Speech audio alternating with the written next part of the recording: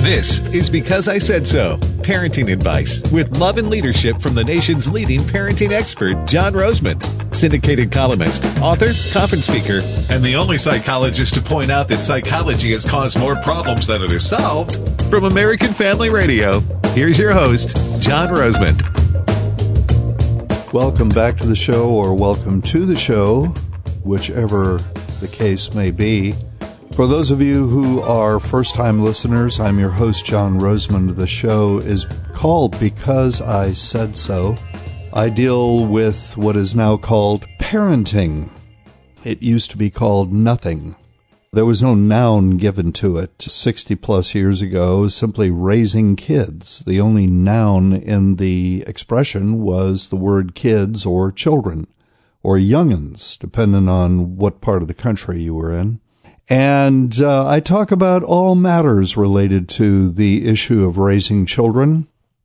The program appears exclusively on American Family radio stations around the country at 6 o'clock Eastern Time, 5 o'clock Central, and you can do the math on the rest on Saturday afternoon. And anyway, glad you joined us and hope that you enjoy the show and continue to tune in. So recent events have gradually led to the conclusion on my part that I am embroiled in what is called spiritual warfare. Now, I guess all Christians are to some degree embroiled in spiritual warfare, but my friends in the Christian community, in my church, Tabernacle, parentheses, Southern, comma, Bible-believing, comma, gospel-rooted, end of parentheses, church, Baptist church in New Bern, North Carolina, when I tell them what I'm about to tell you, tell me that I'm experiencing demonic attack. Well, you be the judge, I'll report, you decide.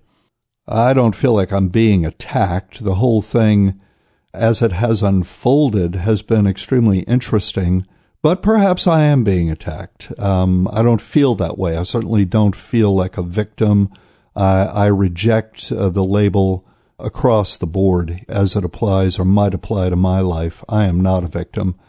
But anyway, this started back in January, when I was informed by a charter school in Boston, Massachusetts, that had invited me to speak, that they were getting tremendous pushback from certain individuals in their charter school community. And by the way, the charter school in question is a charter school that is not sponsored by Hillsdale College, which is the most conservative college in America, but they adhere to the guidelines set forth by Hillsdale College in the operation of their charter school. They are an extremely conservative school and operate on the basis of a traditional/conservative educational paradigm. And everybody who sends their children to this school is aware, or ought to be aware, of the fact that they are sending their children to a charter school that is ideologically, or ideologically, depending on how you pronounce it, conservative. So I am informed by the administration of the school that they are getting tremendous pushback from it's always small group of parents who are objecting to the fact that the school is bringing in a Christian speaker. And of course, I said to the administration of the school, well, I am a Christian speaker, but I am completely respectful of whatever environment I may be in. And I am there to talk about child-rearing issues. I am not there to proselytize, witness for Christ from the podium, much less send out an altar call. And of course they understood that, and they thought the whole thing was ridiculous. And so I didn't think it was ridiculous, but I certainly understand that in today's highly polarized society, that this kind of thing, people who are secular humanists would perhaps get themselves worked up into a lather over the fact that a person who is outspokenly Christian in his faith would be coming to speak at a public school. So, a reasonable person would only ask for that to be clarified. Well, he's not coming here to talk about Jesus, is he? Heaven forbid. But these people are not reasonable people. They're up in arms. They're going to create a soap opera. They're going to make a drama out of this. So anyway, that speaking engagement came and went.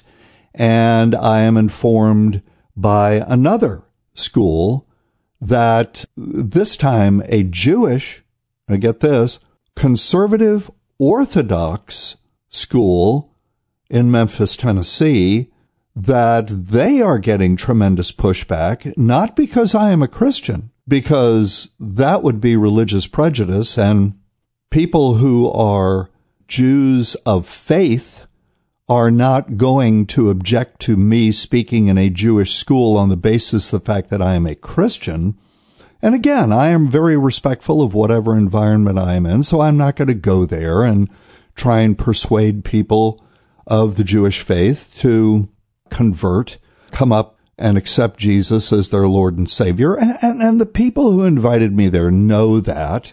This time, the objection is that these people unearthed online, and anybody can unearth it, an article I wrote for a magazine that is sponsored in part by Ben Carson. That is an online magazine. They unearthed an article in which I basically said transgender people are confused.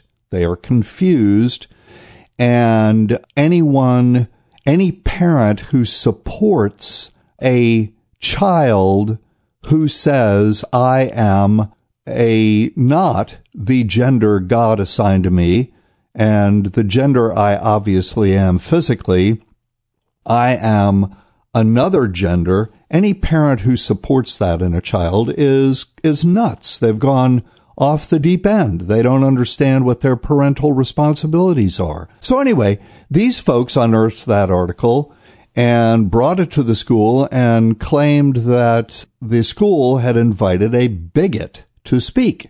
So the school deals with that. I show up and I'm told that these people are threatening to march up and down on the sidewalk in front of the schools carrying signs that say John Rosemond's a bigot, et cetera, et cetera. Well, it never happened, but they threatened that they were going to do that. So anyway, to make a relatively long story short, this has happened 5 times since January the 1st. Now, mind you, that's been 3 months since January the 1st. This has happened 5 times. 5 sponsors have called me up and said, John, we're getting tremendous pushback. It has happened in Boston. It has happened in Jacksonville, Florida. It has happened in Memphis, Tennessee. It has happened in Reno, Nevada. I talked about that in last week's show, I believe. And now it has happened in Long Beach, California, where I am speaking at a Catholic school. See, I'm an ecumenical public speaker. I go anywhere because my ministry is to parents. And yes, my ministry, when I am in a Christian environment, is to help parents understand, Christian parents understand, that we don't need, and folks, just to bring you up to speed, if you've not listened to the show before, I am a psychologist licensed by the North Carolina Psychology Board. I don't believe in psychology. I think it's a pseudoscience. It is an ideology. It is a worldview.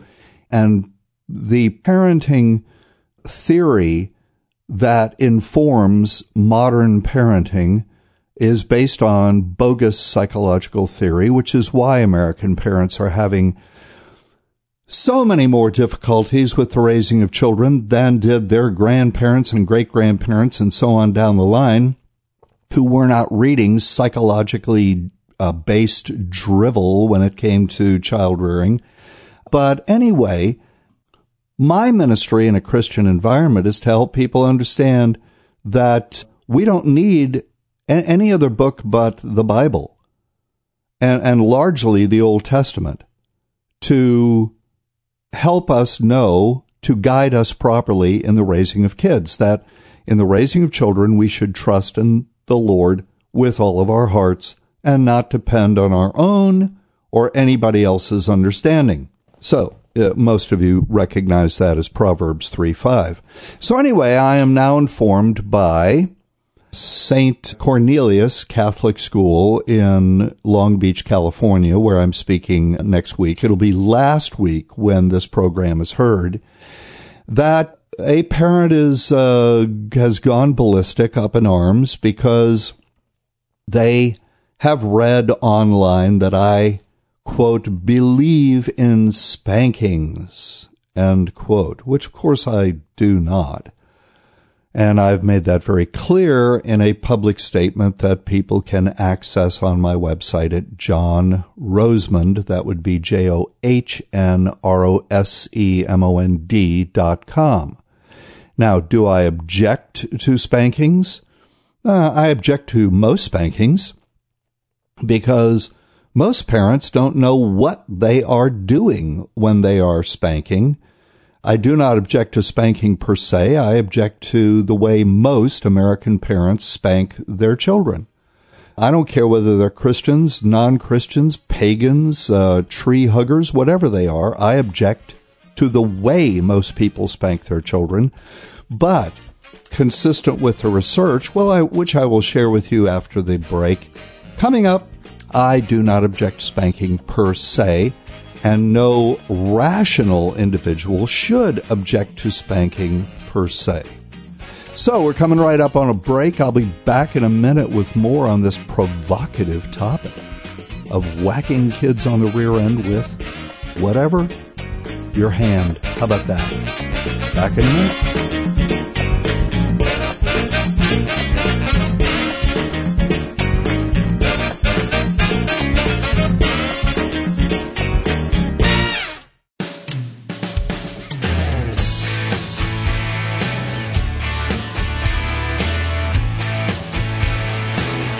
Welcome back to the show. Glad you could stay with us. And if you're just joining us, the show is called Because I Said So.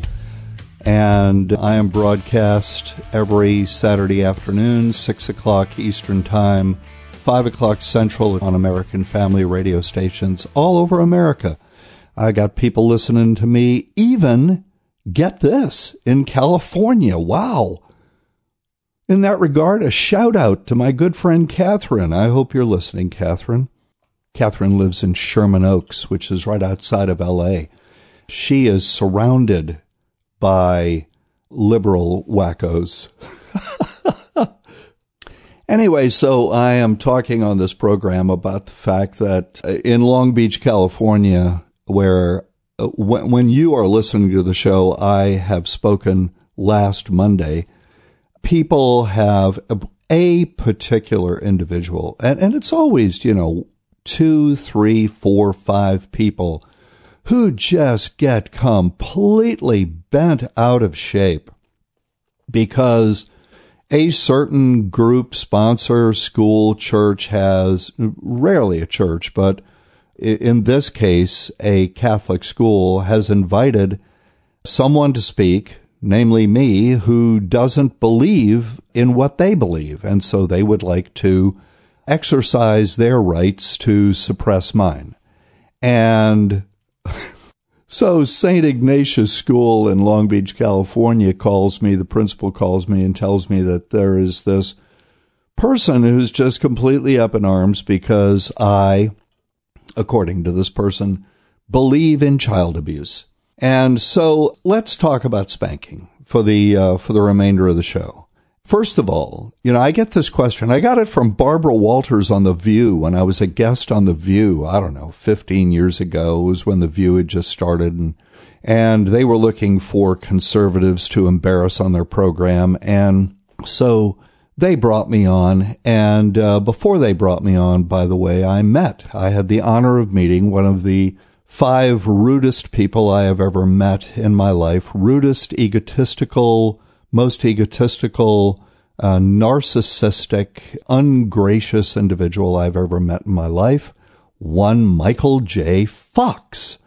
And aren't you surprised? Aren't you just surprised that this guy, who seems like such a nice guy, no, he's not a nice guy. He thinks he's, God's gift to humanity.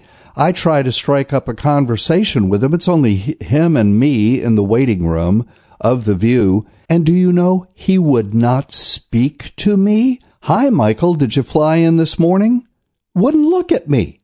Would not look at me. I guess I don't, at the time, and maybe now, I'm just not qualified to receive his exalted attentions.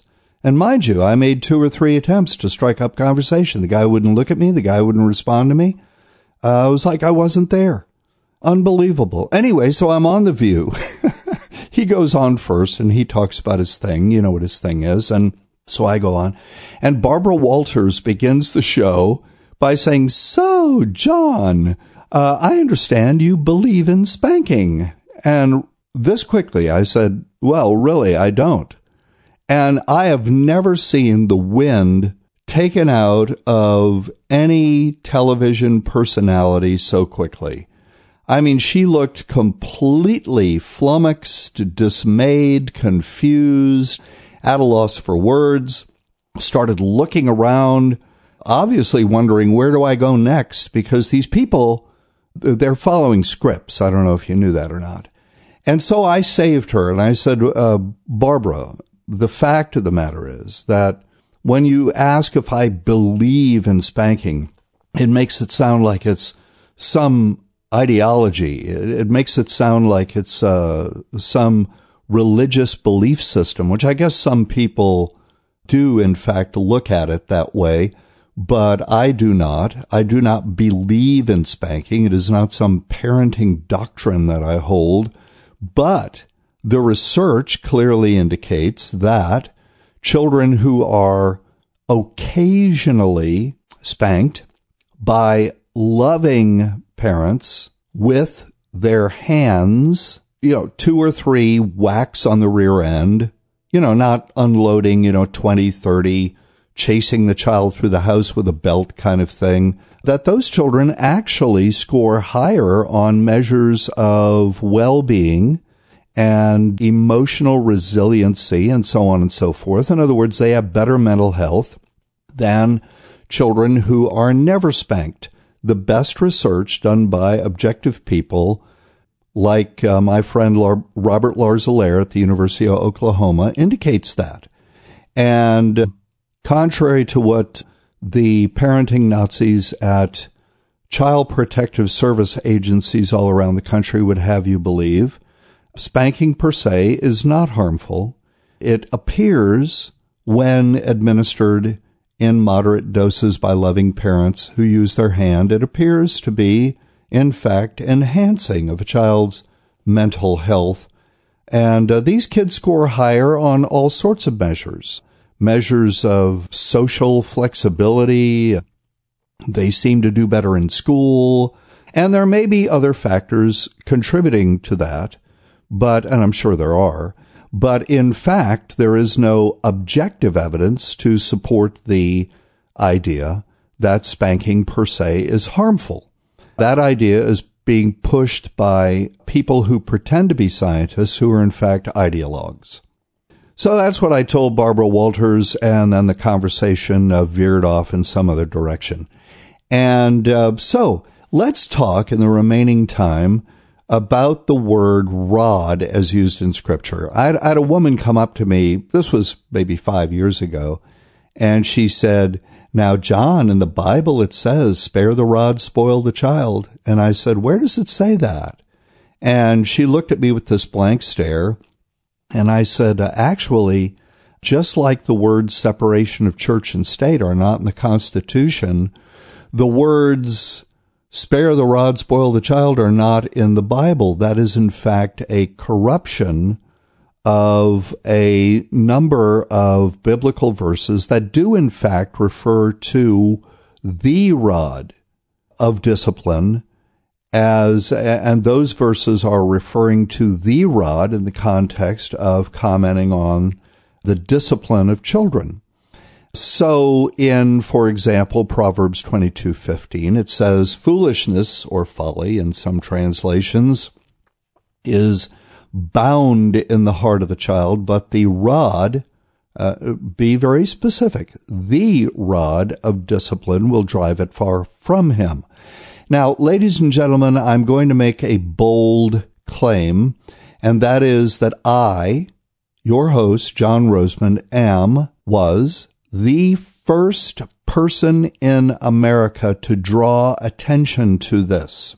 And what I am about to tell you has been accepted as true by a growing number of pastors and reputable theologians. And what I am about to tell you is that the term the rod is qualitatively and quantitatively different in meaning than the term a rod as found in Scripture.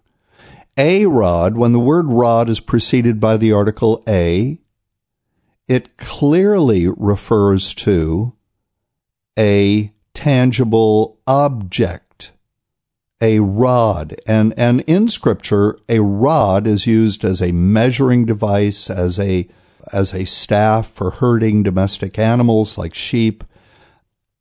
It is a symbol of royalty. But the rod, when the word rod is preceded by the article the, it is a metaphorical usage. If you look across Scripture, which is how you are to interpret any word or phrase in Scripture, you are to look at its usage across Scripture. That is how you do proper scriptural exegesis, is the highfalutin term for it. You will find that that consistent with the rule, Scripture interprets Scripture, that every single time the word rod is preceded by the article the, and this is very specific in the original Hebrew, and this is all Old Testament stuff, folks, that it is clearly a metaphorical usage. For example, in one Scripture, Old Testament Scripture, and I forget exactly where it is, I'm thinking Leviticus, but I'm not sure. Scripture refers to the rod of God's mouth. Now, this does not mean that a long solid cylindrical object protrudes from God's mouth. The rod is a reference to God's authority in our lives, his unequivocal, all-encompassing authority in our lives.